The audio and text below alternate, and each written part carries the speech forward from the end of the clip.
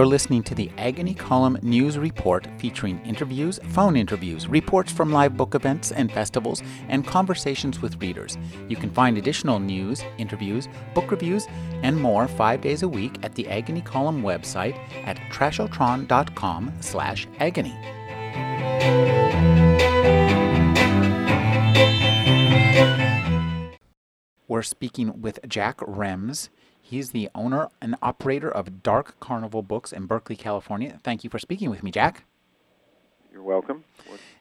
Jack, tell me, how long have you been in business? 31 years. 31 years as Dark Carnival? Yes. Oh my God, that's amazing. Tell me about some of the changes that you've seen over time. I really don't want to bore you with it. Everything I used to know isn't true anymore. Wow. We hear a lot about how tough it is to be in the book business these days. Are you finding it that way? It's always been difficult. There are a lot of reasons for this. If you think about it, you can probably think of others that I haven't thought of. One of the long-time basic underlying reasons that you're not going to get rich in the book business is a lot of the people you're competing with don't need to make money. What do you mean by that? Well, imagine you're a retired whatever with however much money, and you've always wanted to open a store, so you do that. And there are, I guess, a lot of people, especially in the specialty shops, who I can see that as being a problem. Well, I'm not sure it's just a piece of ecology. Well, tell me. I mean, it was true when I started. It's probably less true now because a lot of those people have kind of been driven out of business just because it's, even if you have money to lose at it, it's still hard. Now, you're a specialty store. You specialize in science fiction, horror, and fantasy, and you do have events at your store, don't you? Yes. We'll have about 20 author signings or similar things in the course of a year. That's quite a few. How do you book them?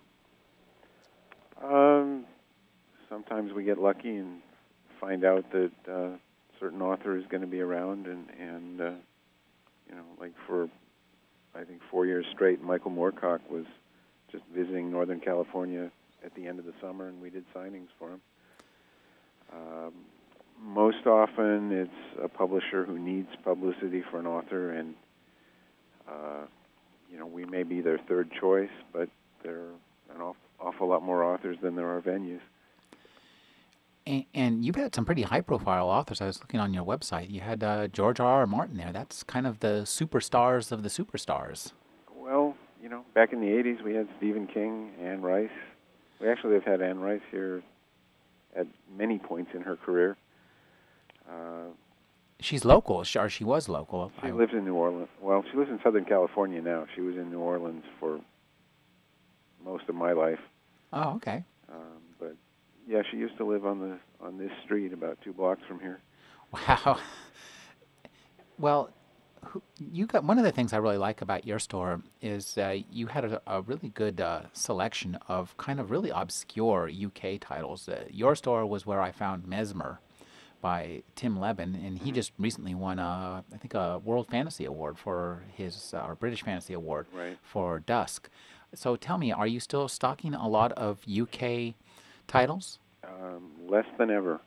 Less than ever. Why? Less than ever. Well, let's say a book is published in the UK. All right. Let's say it's just a rack-size paperback. Okay. Mm-hmm. It's at the going rates in the UK are superficially similar to the going rates in the U.S. So, American book is $7.99. A new book in the UK is typically £7.99. It looks about the same. But in fact, it's twice as much. You can go on Amazon UK and you can buy that book.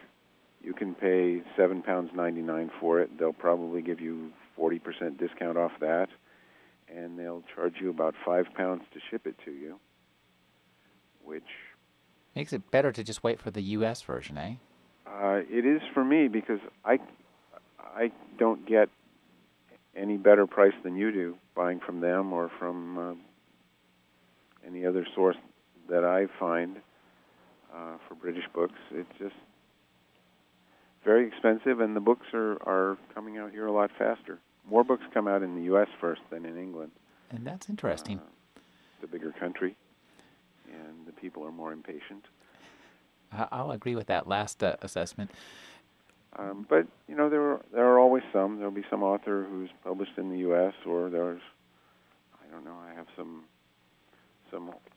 horror novels that involve cricket or soccer, and they're not going to be published in the U.S. at all because we won't understand them, or so they think. So they think. Well, tell me, who are your favorite small presses that you carry these days?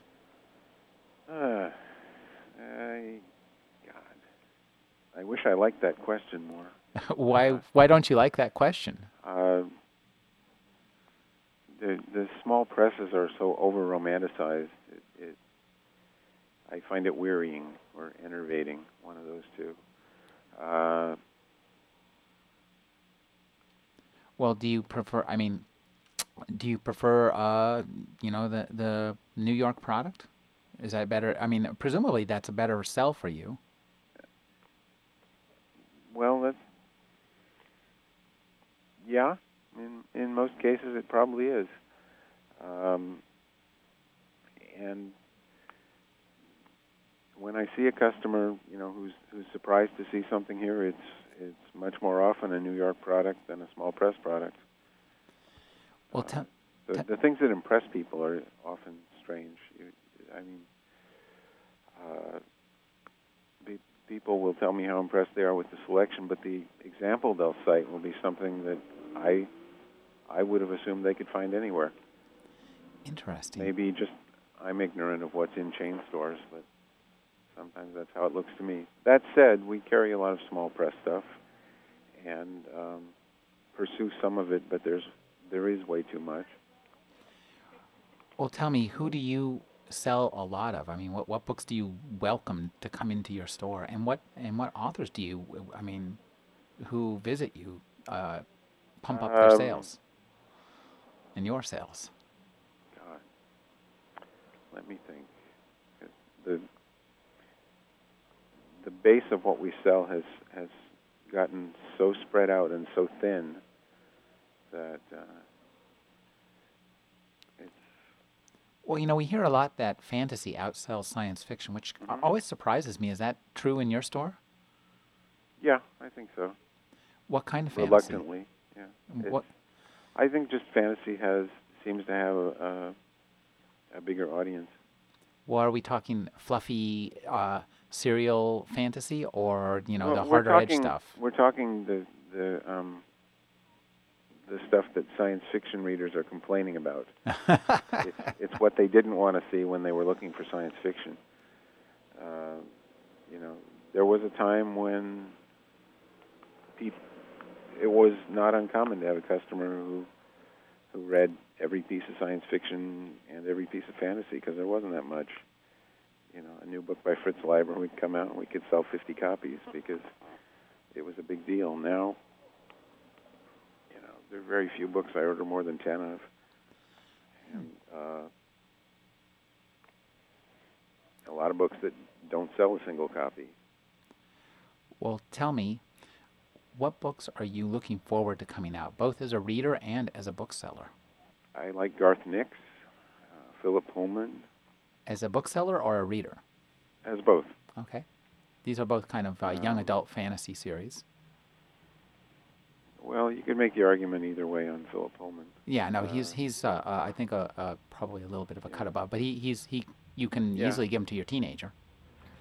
I think it's possible Terry Pratchett is the best-selling author in the store. And not surprising, he's one of the best-selling authors in the world, from what we've heard. Yeah, he also takes the largest swath of shelf space just from sheer number of titles, and he's a nice guy. He's signed here several times, which is pretty impressive for a guy who lives in England and doesn't really get to California that much. He is a nice guy. I like Terry. Neil Gaiman may also be one of our bestsellers of, just Now, is this his books or his graphic novels? I would presume you His sell books. both. His books. His graphic novels do quite well, but we're not a comic book store. It's a common misconception that people can come in the door and look around and somehow not get disabused of the idea that they're in a comic store and then ask some question based on that assumption. And I say it's not a comic store, and they think I'm being mean. Oh no, I prefer a bookstore. I'm a book guy myself. Mm-hmm. Do you sell other things? I know when I was talking to the people at Dark Delicacies down in Burbank, Mm-hmm. they did well by selling the horror paraphernalia. Do you sell science We fiction? like the paraphernalia and the ephemera. Yeah, we like rubber novelties and finger monsters. We sell tarot cards, although we're not a metaphysical store, and we don't really do occult bookstore stuff. We sell tarot cards because they're pretty and they kind of fit in with fantasy interest. And what do you sell magazines? And what magazines, science fiction magazines, actually sell out of a science fiction bookstore? I'm really curious. Next to none here. How about Interzone? Do you guys carry Interzone? No. No, you don't carry the Interzone. No. Or Crime Wave or any of the TTA Press stuff? No. Interesting. And we sell Locus, the science fiction news magazine. We don't sell a lot of copies even of that, but Well, they're just around the corner, I would presume, aren't they? yeah, they are. I think people who buy the magazines subscribe, is my guess. And that's a good guess. I subscribe to Locus and FNSF, and they send me Interzone because I occasionally actually write for it. We carried, Analog and FNSF from when the store opened, and Asimov's from when they started publishing it. But maybe 10 years ago, we kind of had a falling out with our distributor and didn't really pursue it, and have had very little request for them. I see that they're still published, but I never see them myself. We've been speaking with Jack Rems. He's the owner and operator for 31 years, mind you, of Dark Carnival Books. You can find their website, darkcarnival.com. Is that correct? Yes. And order from there. Thank you for joining me, Jack. Okay.